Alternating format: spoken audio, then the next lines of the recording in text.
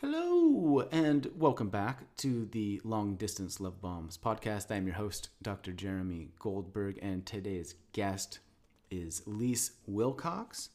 Leisse is the author of her second book called Alone, The Truth and Beauty of Belonging.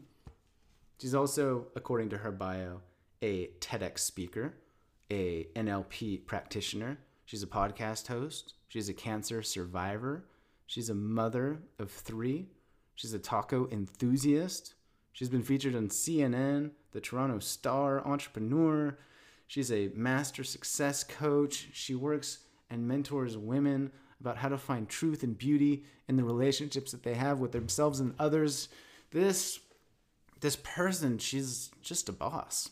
She really is a great human. And in this conversation, we dive into the ideas of belonging, self-love, self-acceptance, what to do when you're feeling undateable, not chosen, when you get frustrated that reality is not going to plan, when your expectations are not met, when you want to just be sad and feel terrible. How do you get back on track? How do you live a life of values and meaning? What's the process for that? We talked about codependency, basically any sort of generic self-help personal development term that you could throw out into the ether. I think that Leisse and I touched on it, which is exciting because there's a lot of good stuff in there. She shares some very personal anecdotes, particularly towards the end, about the quirky sex lives of strangers.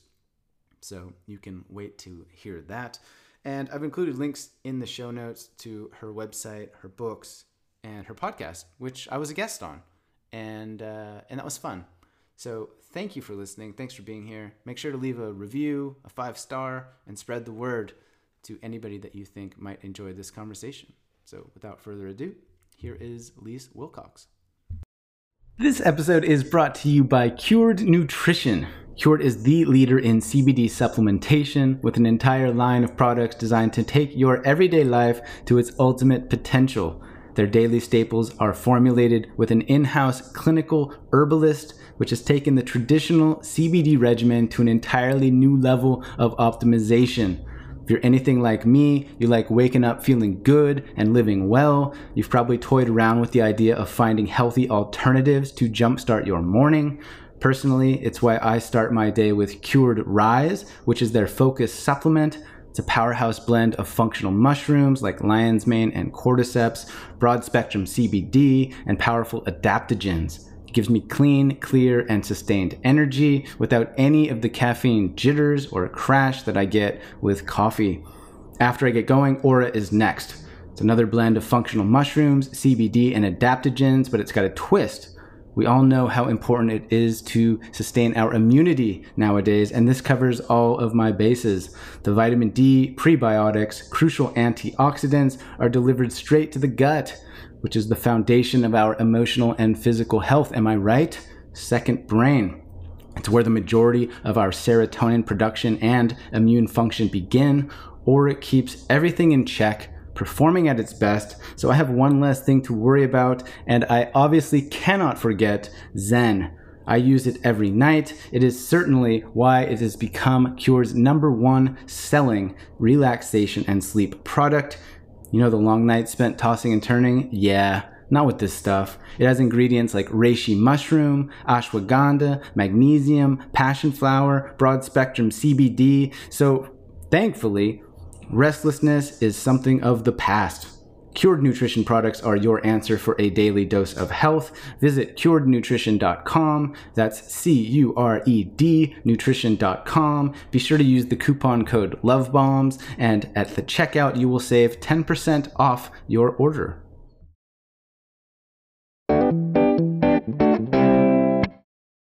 We're underway. Let's make a podcast. Leak. I was going to call you Leak. That's not your name. Let's not do a podcast. Leak.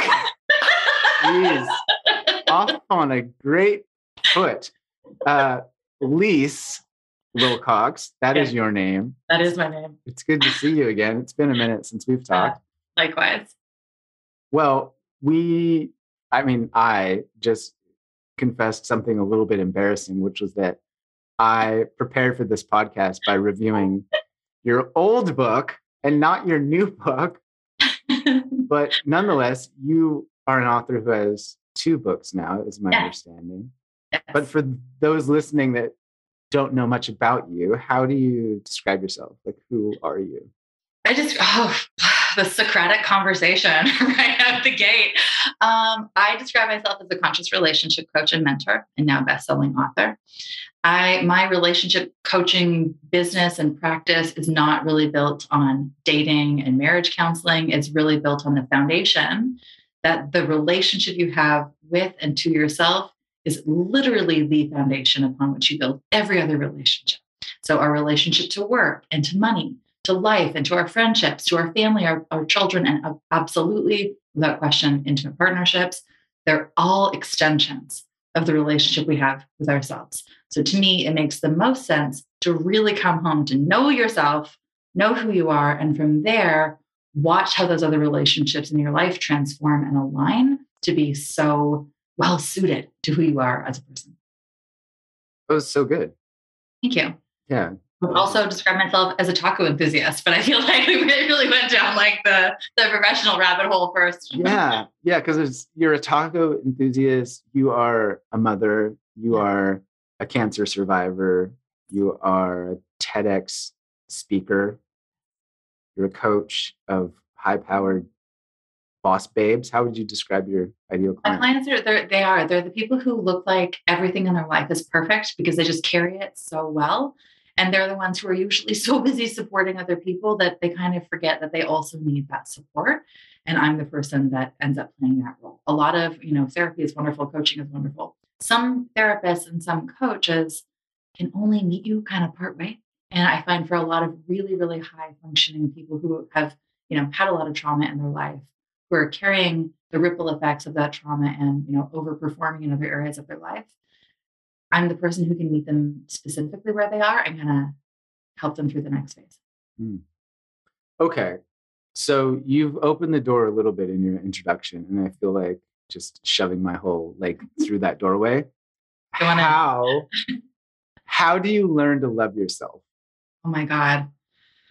Is that a fair softball question to just toss your way? It is. And the book that you reviewed for this podcast is like a 386-page self-love manifesto, because this is a cursing podcast. Are we allowed to? Oh, please. Yes. What a fucking question. Like when I was going through this process, I had this really traumatic childhood, as so many of us do. I navigated a really traumatic divorce that like brought on PTSD from childhood shit and all these other wounds that I was incurring during divorce, being a single parent. That was met, with breast cancer out of the blue a few years later. And I was really searching for that thing, that tool. I saw so many memes on Instagram. I saw so many like top 10 listicles and articles about like why you need to love yourself. And I was like, cool. How the fuck do you fucking love yourself? And so, I put together this compendium of everything I learned in my own healing experience that I then transformed into a coaching practice. And then I really almost like, to the extent that you can codify that in the book. And it really is, it is such a process. It's such a practice. And it really starts with that intention and that awareness of like, holy shit, I don't like who I am. That's a really, really tough thing to admit. And I think a lot of people avoid that and they can't come to terms with that like, oh, this is the reason I'm afraid of being alone, or this is the reason where I'm like constantly numbing shit out, is that I don't fucking like who I am. And when you can have that conversation with yourself, I believe that opens the door to like, I'm ready to see myself and to behave and engage in the world in a totally different way. Go on. So anyway, my top 3 tips. It's so powerful though. It sounds like what you're describing there is to accept who you are, what you're feeling, where you're at, and just kind of surrender to that acceptance rather than trying to perpetuate violence towards yourself or your feelings, your emotions. Yes. Trying to wage war on reality. Yeah. And I think that when we're talking about real deal self-love, what we're really talking about is unconditionally loving who you are. Unconditional love is phenomenally rare. But to truly love yourself without condition, effectively what we're talking about is acceptance. So that pathway to acceptance, as you and I both know, is it's pretty curvy. Like it's pretty bumpy. There are lots of twists and turns along the way. And I feel like the goal is peace. Like peace is the point, right? From my own path and my own experience, and naturally the kind of people that I work with, it's overcoming codependency that leads you to that peace. But to overcome codependency and truly love who you are, you have to be aware that there are codependent or people pleasing patterns at play so that you can start to look at, why have I been in relationships like this? Like, what about my experience informed this? And what do I need to undo or relearn or heal in a way that I can make peace with and accept all that other stuff that allows me to be so comfortable with who I am as I am. And so when you work with clients or when you have these revelations yourself that are really uncomfortable to admit, are there any practices that you suggest, or is it merely to just feel terrible for a bit? I think it's a little bit of both. It's so funny that you asked me that specific question. Why?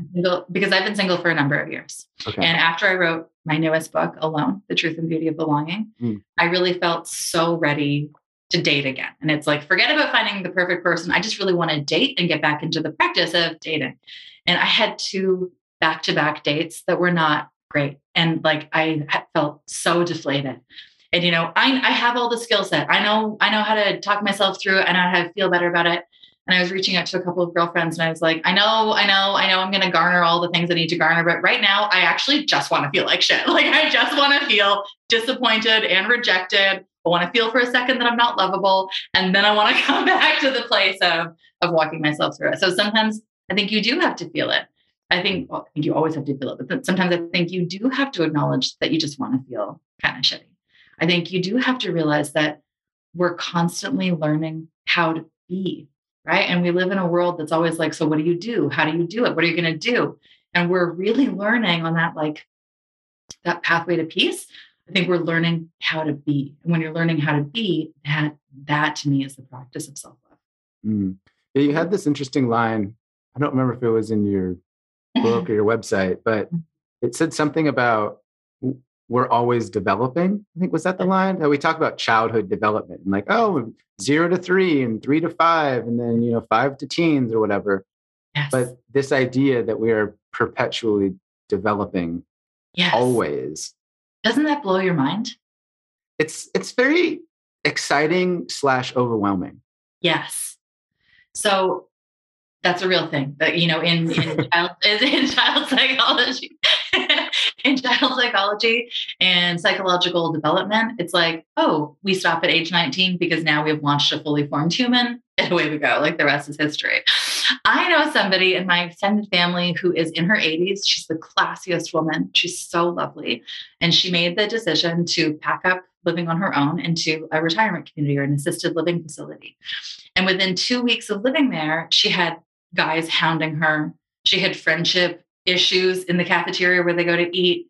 And I sat there and I was like, you've got to be fucking kidding me. Like it doesn't end because there is no point of arrival. We're constantly in a state of development. And in the 70s, I forget what the author's name is, but somebody wrote a book called Passages. And she really does. She breaks it down by like, here are the passages that we all go through. And this is what your 20s look like. And here's pretty much what you can predict or expect out of your 30s, 40s, 50s, all the way through. And I find that fascinating. So much of our experience, we think we're so alone. And there's like nobody else who could possibly feel what we feel or experience what we experience. And it's like, oh my God, what if this is actually just a part of our own human development? And we just think we're doing it in isolation. Yeah. I've often said to clients when I'm hearing their struggles or shares, like, you're doing it right. Yeah. And like just that reframe I find is very helpful. Like, I feel like a complete imposter and blah, blah, blah. It's like, you're doing it right. Yeah. You're right on track. I'm like, you're right on track. Congratulations. Yeah. This is exactly the time when you're supposed to feel that thing. Yes. It's like, but I think from my own experience, when I recognize that, and you alluded to that on your date, like, oh, this is the part where I'm supposed to feel, or when I get to feel rejected. Like, oh, this is the part when I start to judge myself. Like, Yeah. I know how this movie goes. Yeah. Yeah. And then it doesn't become as intimidating or oppositional. It just becomes somewhat normalized. It gets so meta, right? Because like our feelings are just feelings. They're not even really real, and they're simultaneously so real. But the only reason they feel one way or another is because we're judging them. So, and especially the date I just had, I had like really high expectations. I thought it was going to be so great. And it was disappointing, and it was deflating, and that sucks. Can you, can I dig for details? Like, can you share like a little bit of context for why it was disappointing? Yeah, we had been chatting. I really want to go slow when I'm dating because I am aware of my own codependent patterns from the past, right? I want to go slow, and dating in an online capacity, that's really, really difficult to go slow. So very consciously, very intentionally, I've been going slow. We've been chatting. We escalated to the phone and then to video. And like the vibes were so good. And I was driving home from a cottage up north the other day, and for 3 hours, this fucking guy stayed on the phone with me. And we're talking about how we each handle conflict and what we do with our families for Christmas. I am here for this. Like, I'm like, I know. Swoon. I'm so here for it. And then, so, we met in person. Chemistry's good, feeling really good. And then all of a sudden, I don't even know what it was. Something just changed and it flatlined. And it was like, holy shit, what a waste of time. Even trying to communicate. Here's how I'm feeling. I've noticed like it just feels really different. Can you talk about that? And to have that dismissed was so disappointing. And it feels like at the end of the day, it felt like you can only know somebody as deeply as they're willing to be known. And you don't have any control over that, right? You still have to be let into their world. Yeah, it's so frustrating, right? Like my own experience, I would do these things whereby like I would plan our wedding and I would think about how I'm going to introduce them to my family. You do that too. Where are we going to go on holiday in the wintertime? And then it doesn't work out. And so it's not just about the relationship itself, but it's also this fictional future that I have created that also has to leave. And that feels more devastating in a sense.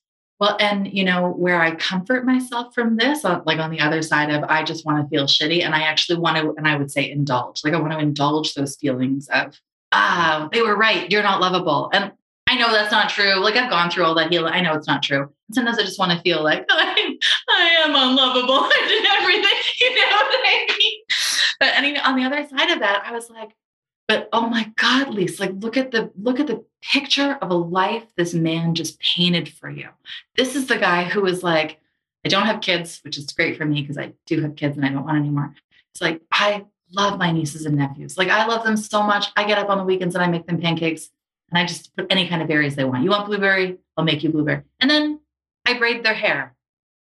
And I was like, who is it? Like, I didn't even know I could have that. And I'm like, I want that. I'm ordering that now. Like, can I have that, please, in my life? I think that that's a really important thing to highlight is that even when things don't go well or they don't go as planned, this experience still planted in you this idea of possibility. It's and I would call, yes. It's possible. Totally. And I always call them expanders. Right? That I had this expander experience of, I've been so clear on what like Mr. Right looks and feels like for me. And then I meet this guy out of total left field. He's more blue collar. He's not the executive like I thought he was quote unquote going to be. And he painted this beautiful picture. And suddenly my entire field of vision feels like it's opened up to all kinds of new possibilities, which when we're talking about feelings, to like bring it back to that place is like when we're able to like puncture holes in that ceiling of belief that we have, all we can see is possibility. When we can use humor or we can use levity to look at things in a new, curious way, things don't feel so dire. The only reason things feel heavy is that we're judging them in a way that allows them to feel heavy, right? So I can be in that place of like, I just want to feel like shit for a minute. And it's ironically, it's not even judged as a bad thing. I would judge it as a good thing, but I just want to feel like crap for a second, right? Yeah, that you're comfortable feeling uncomfortable. Yeah. Yeah. Like that's a win, right? And that's from a deep place of self-love and acceptance, because I give myself permission to feel that full range of emotions that I have. Right. And so it's not specifically identifying with yourself as the feeling as much as it is identifying the feeling as separate and something that you can feel and then that will pass. But you're not that. Like right now, I'm holding a book in my hands. I'm not the book. I'm just holding it, and I can feel it, and it's heavy and it's smooth and it's glossy. And then I set the book down and I pick up a glass of water, and it's a brand new experience, right? It's cold, it's refreshing. None of that has anything to do with me, and still I'm having like an experiential relationship with that thing. Yes, it's that. I just like, why am I getting so philosophical with this? This is what happens. You hang out with me long enough, and we'll stare at random things in the world and be like, that's so deep. Wow. Even when you were doing that, my brain goes, well, it's kind of meta because she's holding her book and her photo's on the cover. And so it's kind of like she is her book. Wow. So talk to me about that. What was your experience like putting out this new book that is so personal and so tender? Yeah. And it's this chunk of your heart that's not really your heart, but it kind of is. And then it goes out in the world and people read it. Yes. So all of those things. And what I found so fascinating, like the first book, and I mean, you're an author, you know this, the first book that I wrote, it was so vulnerable and so intense, mostly because I was learning to believe I could be a person who could write a book. And this book was full of wisdom that I was able to share with the world.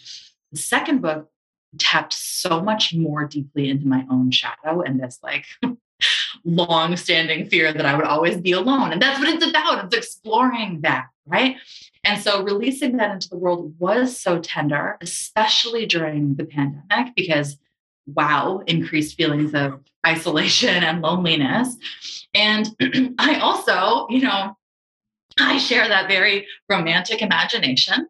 And so the storyteller in me and the person who's constantly like eating popcorn, watching the movie of my life, predicting what's going to happen next, was like, man, what an incredible story to share it's going to be when I release this book. And I've already found Mr. Wonderful beside me, right? And so all of a sudden I released the book, and the book did really well and hit like bestseller in several categories in the relationship sphere. And I was like, this is so good. This is so good. Oh my God, I'm still single. What just happened? And why does this hurt so much? And so that was really trippy because it kind of revealed to me of like an even deeper level of, I feel like maybe I need to read the book that I need to read that I also needed to write.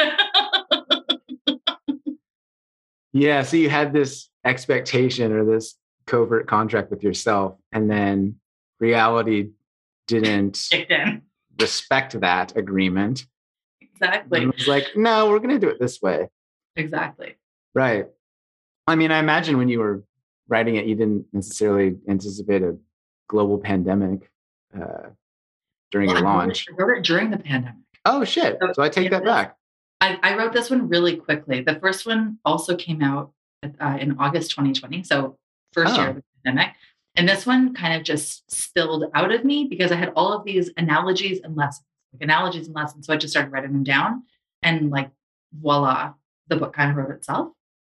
But it was really interesting writing it through the lens of the pandemic, because I feel like people were so much more available to talk about loneliness, isolation, fear of being alone versus enjoyment of solitude, because that was like a superstorm of nobody had solitude. Everybody had isolation. What's the difference between being alone and feeling lonely, right? So what do you think it is? Well, I went through a whole glossary. I went through a whole glossary of defining each of them, because what I think is so interesting is that I really do think that en masse people have a fear of being alone. Yeah. But what's so fascinating is that, we spend thousands and thousands of dollars on numbing agents and relationship stuff so we don't feel alone. And we also spend thousands of dollars on like silent retreats, at like places where we go to be alone. And so It's not alone that's bad. It's a judgment we give to the notion of being alone. And does that create a feeling of loneliness, or does it create a feeling of solitude? And how much of that is shaped by language or our thoughts and feelings and the judgments that we're giving to each and every one of those things. It reminds me of that quote, which I will completely botch, but it was something about all of man's problems relate to his inability to sit alone in a quiet room, something like this. You seen that one? I haven't seen that, but that's really lovely. It's that idea of, we're very uncomfortable with ourselves and our feelings and our thoughts. And so we live lives to avoid ourselves. Yeah. Right. And so again, like having this come out fresh off the heels of this self-love manifesto during the pandemic, when people who were so reluctant to have that conversation with themselves were like being forced into having that conversation with themselves. I kind of think it's good timing. Yeah. The way I described it is that the whole world was doing shadow work together. Totally. And like with virtually no preparation, skills, abilities, plans. It's like, oh, hey, guess what? I know. And shadow work for you, shadow work for you, shadow work for you. At the beginning, when COVID first hit, I was doing like lots of coping podcasts of like, oh my God, okay, if you need this, like, here's how you do this, and just breaking down skill sets of like hopefully being helpful to people. But I remember saying like, right now, everybody you encounter is wearing an invisible sign hanging around their necks that says, hello, my name is Leisse, and I'm deeply afraid of X, right? Mm-hmm. Everybody's shit and shadow came to the surface without, as you said, like without any preparation or skill set for being able to really delve into that work. Yeah. I remember writing a post about that. I don't remember when, but the idea was, hey, treat people like they're grieving, because they are. Like everybody's grieving something. Yeah. And so to me, it was just helpful to frame it that way because it inspires more compassion in myself, for myself, etc. What did you learn about yourself through the process of writing the second book? Oh, like what changed? Did anything? My awareness of how much more deeply spiritual I am as a person.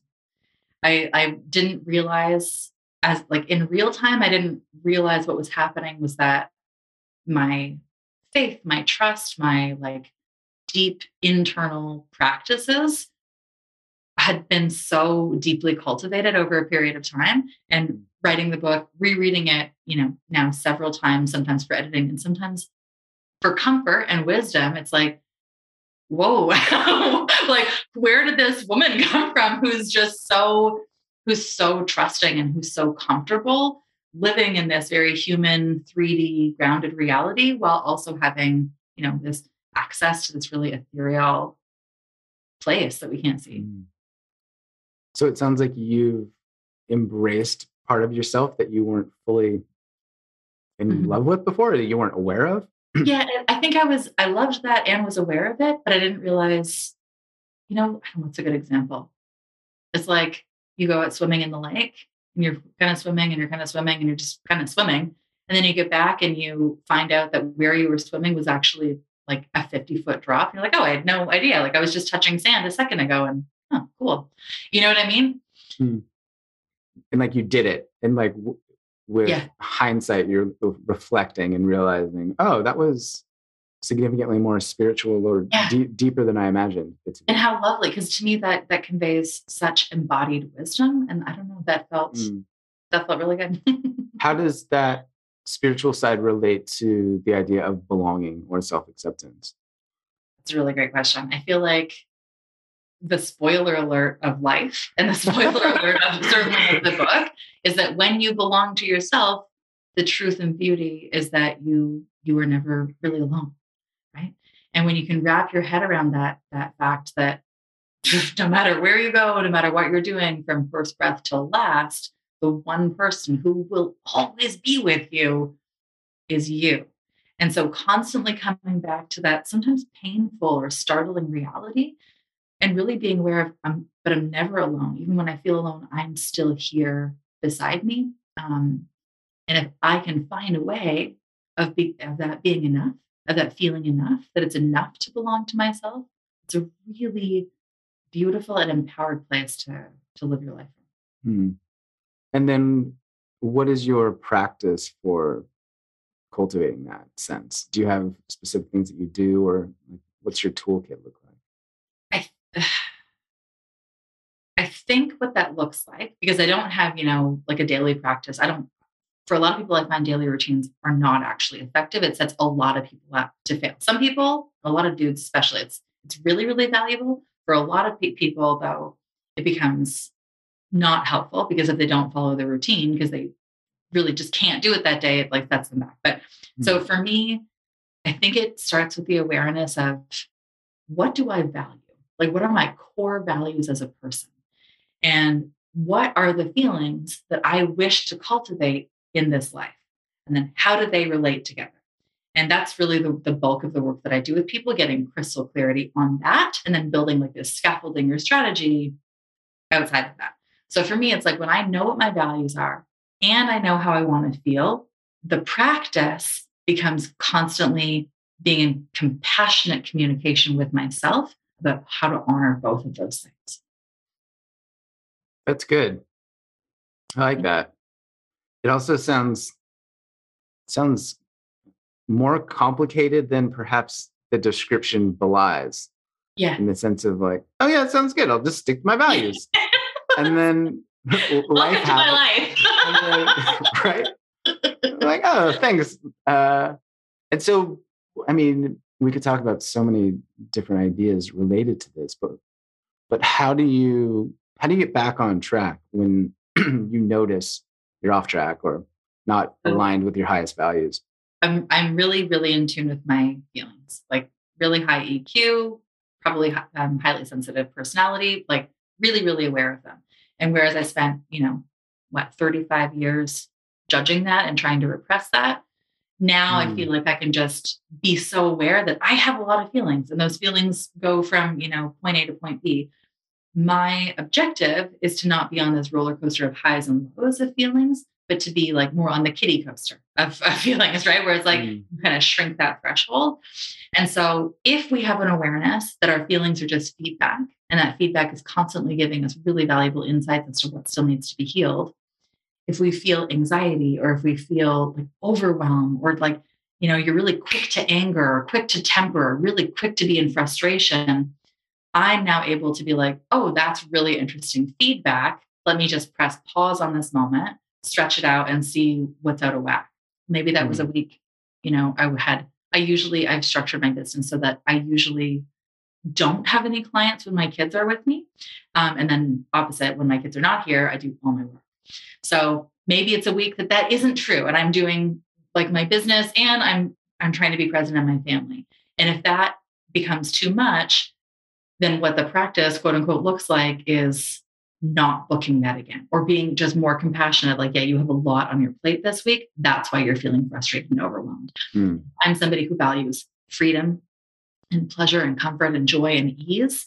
It's really difficult to honor those feelings and values if you're met with constant overwhelm, right? So then it's like, okay, what do I have to do to create the feeling I want to have that still aligns with what my values are? So it's like really Mm. front end heavy on self awareness, and then the rest is kind of just implementing it as I go. Yeah, that was the phrase that came to mind when you were describing that.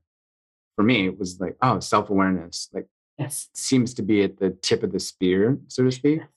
And that interestingly is like I'm a big fan of walking the talk. And that is the work that I do with my clients. We go like super front end heavy.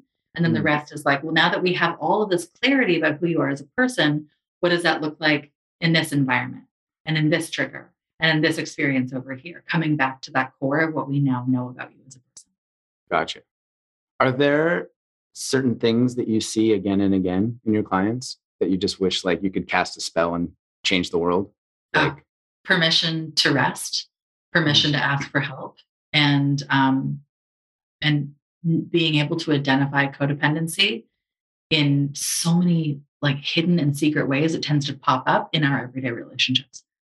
like, can you give an example of a secret hidden Oh yeah. codependent? So Like, I'm writing a book about this. My third one is going to come out in the oh, fall. It's about how to end codependency because that I think yeah. is the theme where it's at the helm. of so much of this. And, we think of codependency sometimes as like, oh, an empath and a narcissist get together and, one can never give too much and one can never take too much. So they have this really codependent relationship. But so many people have these codependent friendships or family dynamics in which they're completely entrenched or enmeshed in each other's lives.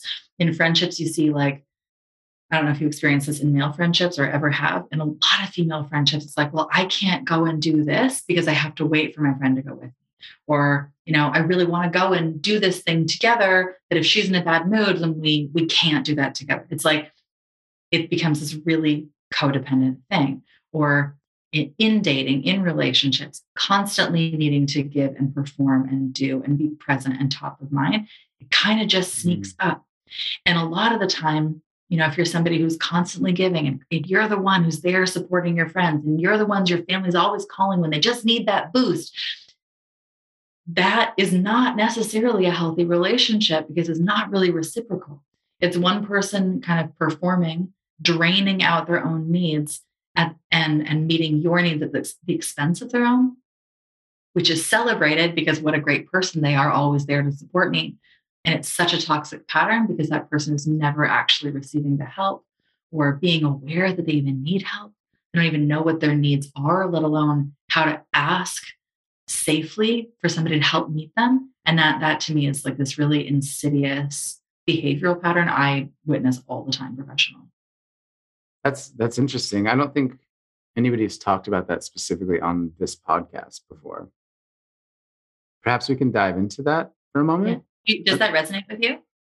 Yeah, it does actually. I was on a call maybe a couple months ago and I was listening to somebody describe their life to me. And it was very much that of, I'm the one that people come to and I love helping out.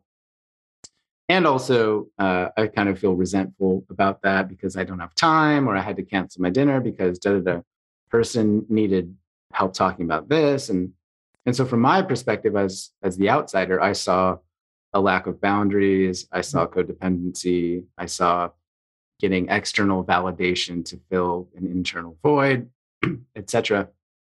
But from this person's perspective, they were, as you suggest, being a good friend, being a good partner, being a good son, daughter, etc., and not necessarily perhaps it's two ways, not necessarily recognizing the expenditure of time, energy, feelings, emotions, etc., or recognizing the expenditure and continuing to do it nonetheless out of a place of fear or shame. I had a client very recently who's in that position. She's in a partnership. They have a family together. She runs a business. It's a family business. It's a really, really, really successful family business. And she is the glue holding everything together. So she's really present for her daughter. She's really present for her partner. She's really present for her business. She's really present for her aging parents.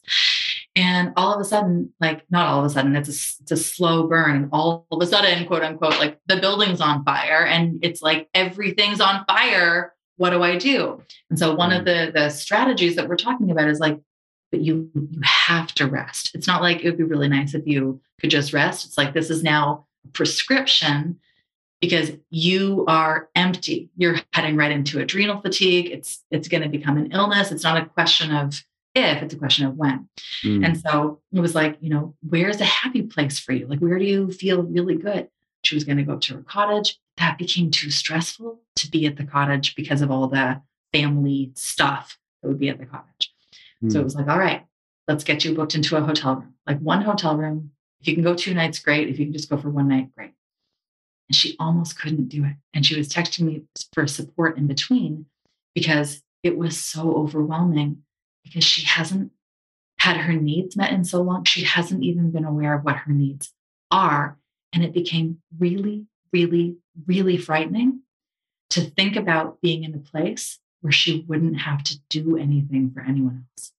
And, then I want to talk about what is fear and like, what's the subconscious response to that? So when you see a bear chasing you down, your body kicks into fight, flight, freeze. It feels scary. It feels dangerous. subconsciously she was getting that same feeling. It was so foreign. It was so outside her typical learned embodied behavior patterns that the idea of just being at a nice hotel for a night caused her an actual feeling of panic and fear and needing to run the hell away. If we like blow that up on a massive scale and understand that people are hurting, people are scared, people generally aren't that self-aware, and that's the place of fear that they're living from, so much more of the world makes sense, right? Like there's just such a need to be aware of what our own needs are. And instead, what we do is really celebrate people who are just constantly giving at the expense of their own self. Yeah, and the idea that if they're present for others too often, then they are never present with themselves. And then you get to a place like you described there where rest feels stressful. Yes. Where rest feels overwhelming or even traumatic. Yeah. Right? Yeah. Yeah. It's so fascinating that this happens. And that's not even a judgment of that person, but like that's pretty normal in our society of like, hey, don't check your work email on the weekend. And that can be very confronting and uncertain and scary. And yes. And that's so common. It's so common. So common. Right? Yeah. I've got 7 Instagram messages I got to get back to. And it's like, oh God, like 7 DMs, like nothing's going to happen if you don't answer those in the next 2 hours. Yeah. Yeah. No. And I speak for myself when I was saying that, like, I do that also. And I have these moments where I'm like, what are you doing, man? Like, this is not an emergency. Yes. Like, just chill. Yes. And, right. But I find it for myself, at least, I'm pretty good at resting. I have definitely some sloth DNA in my bones. And there's also times when I feel like I need to ease into that, like a gradual easing out or walking away from work, deadlines, obligations, etc. It's hard for me to go cold turkey. Mm-hmm. I think that's pretty natural too. Yeah. But if we're talking about those kind of hidden or more covert patterns of codependency, that codependent relationship with work is an excellent example of that.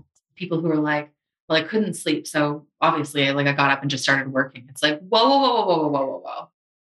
You couldn't sleep. And the first thing you did was go to work. What if that isn't a normal pattern of behavior, right? What if that's a default or that's a void or that's like, I can't sleep. I got to go to work. Right. Or like, I don't know. I'm self-employed. Going away for a week is hard because I'm the only person who's doing the work. So when I come back, I do have to play catch up or I have to front end it before I go away. It is a lot, but going away and not being able to relax or being away from your phone and not being able to concentrate on anything else other than getting back to the phone. That's not a healthy relationship. If we frame it of like, I'm dating and this guy's texting me and I got to text him right away. And as soon as I get a text from him, I have to like answer it right away. And if I haven't heard from him in a while, I gotta touch base with him. And as soon as I wake up, I need to be in his presence, in his company. Very quickly, we're going to be like, Leisse, that's a toxic relationship. It gets very codependent very fast. Well, if you substitute that person with this is my work or this is my business, all of a sudden it's like, oh shit, this is a pretty toxic or unhealthy relationship I've actually cultivated to my work. And if that kind of codependency is present, what feedback does that offer that I still need to go a little bit deeper and maybe a little more shadowy within and figure out what needs to be healed there? That's really good. Thank you. I like that part of the podcast. I imagine some people right now are like, oh, damn. Oh, damn. I haven't thought of it like that before. Yeah. And that's why it's so sneaky. What a hard worker. Man, they're so committed. That guy's up at like 3 a.m. working. Mm-hmm. You send her an email, she'll be back to you within 5 minutes. We celebrate it without pausing to think of like, is that a good thing? Or is it maybe not? Yeah, when I worked for the Australian government, I heard this quote of if you want something done, ask the busiest person. Yes. Right. And I immediately was like, oh, that's funny. And then a part of me was like, wait, that's not healthy. That's not great. But when you just said there, get a little bit more shadowy to Yeah. explore. How do you mean? So I think, how do I phrase this? I think that often people look at or observe this like people call it the healing journey or this healing process. We think of it as like, well, I was in this broken place and I needed to come through it and fix it. And here's how it was before, here's how it looks now. I think what we don't notice or we don't observe or even don't talk about is that there are so many overachievers and high performers in the world who are quote unquote doing everything right. And they're not, failing. They're not like, again, so broken that they can't perform. No, there's a void in there that's so empty, they just keep overperforming. And that metric of success, that next goal, it's such a moving target. It keeps moving and moving and moving, and it never stands still, which means they're constantly chasing, constantly looking and seeking external validation without ever pausing to identify what is the hole I'm trying to fill here, right? And that's really interesting to me to look at the opposite side. Somebody is so well accomplished and so great at overperforming.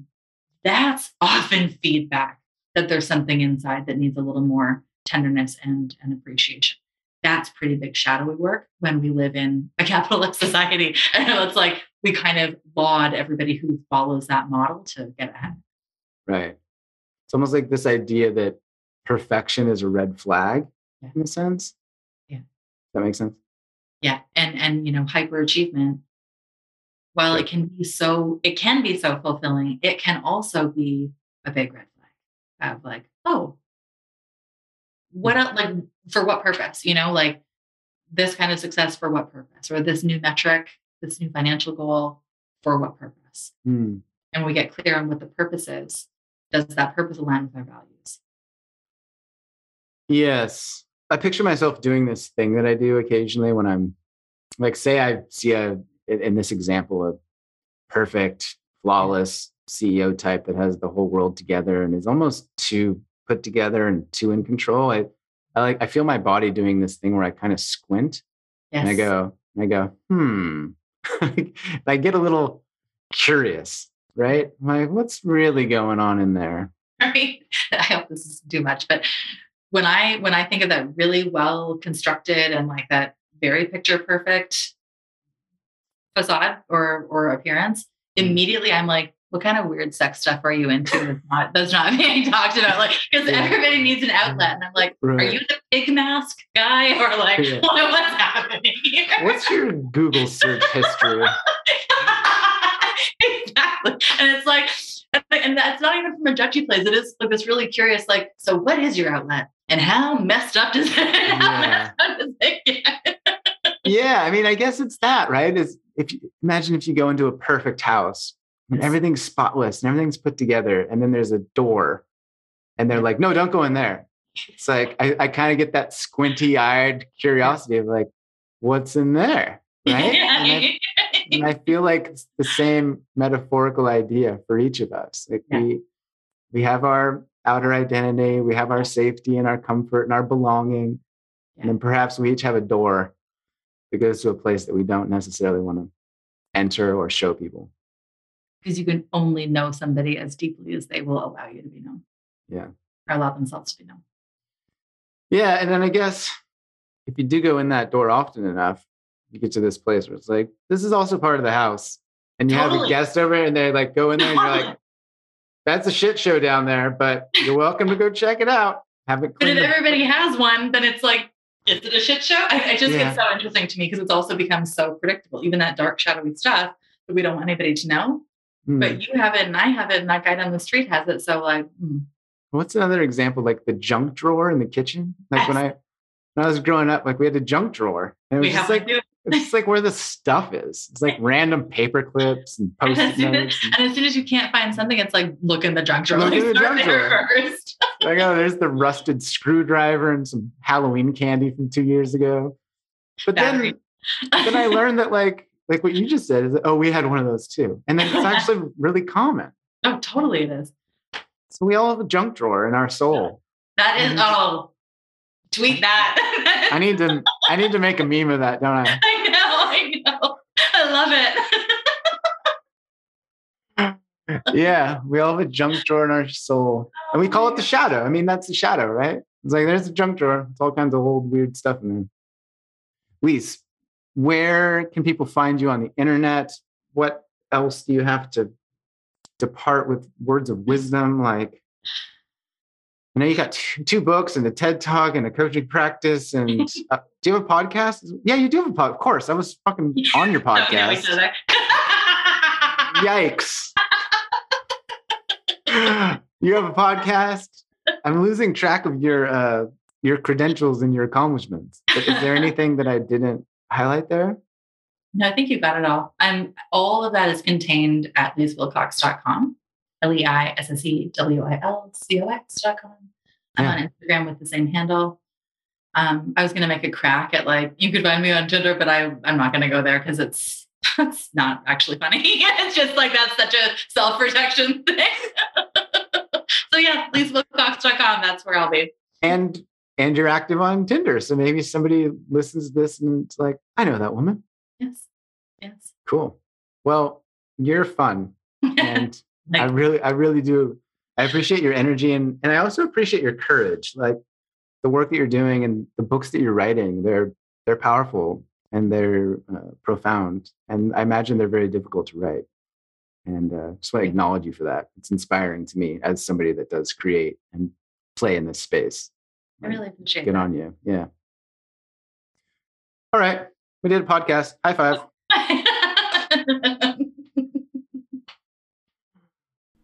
So that is Leisse Wilcox, author of 2 books. I have read them. My name is in the second one as a reviewer. I offered a blurb of support and encouragement. So that's fun. And Lisa's great. She's got the podcast, which I was on, which you can check out.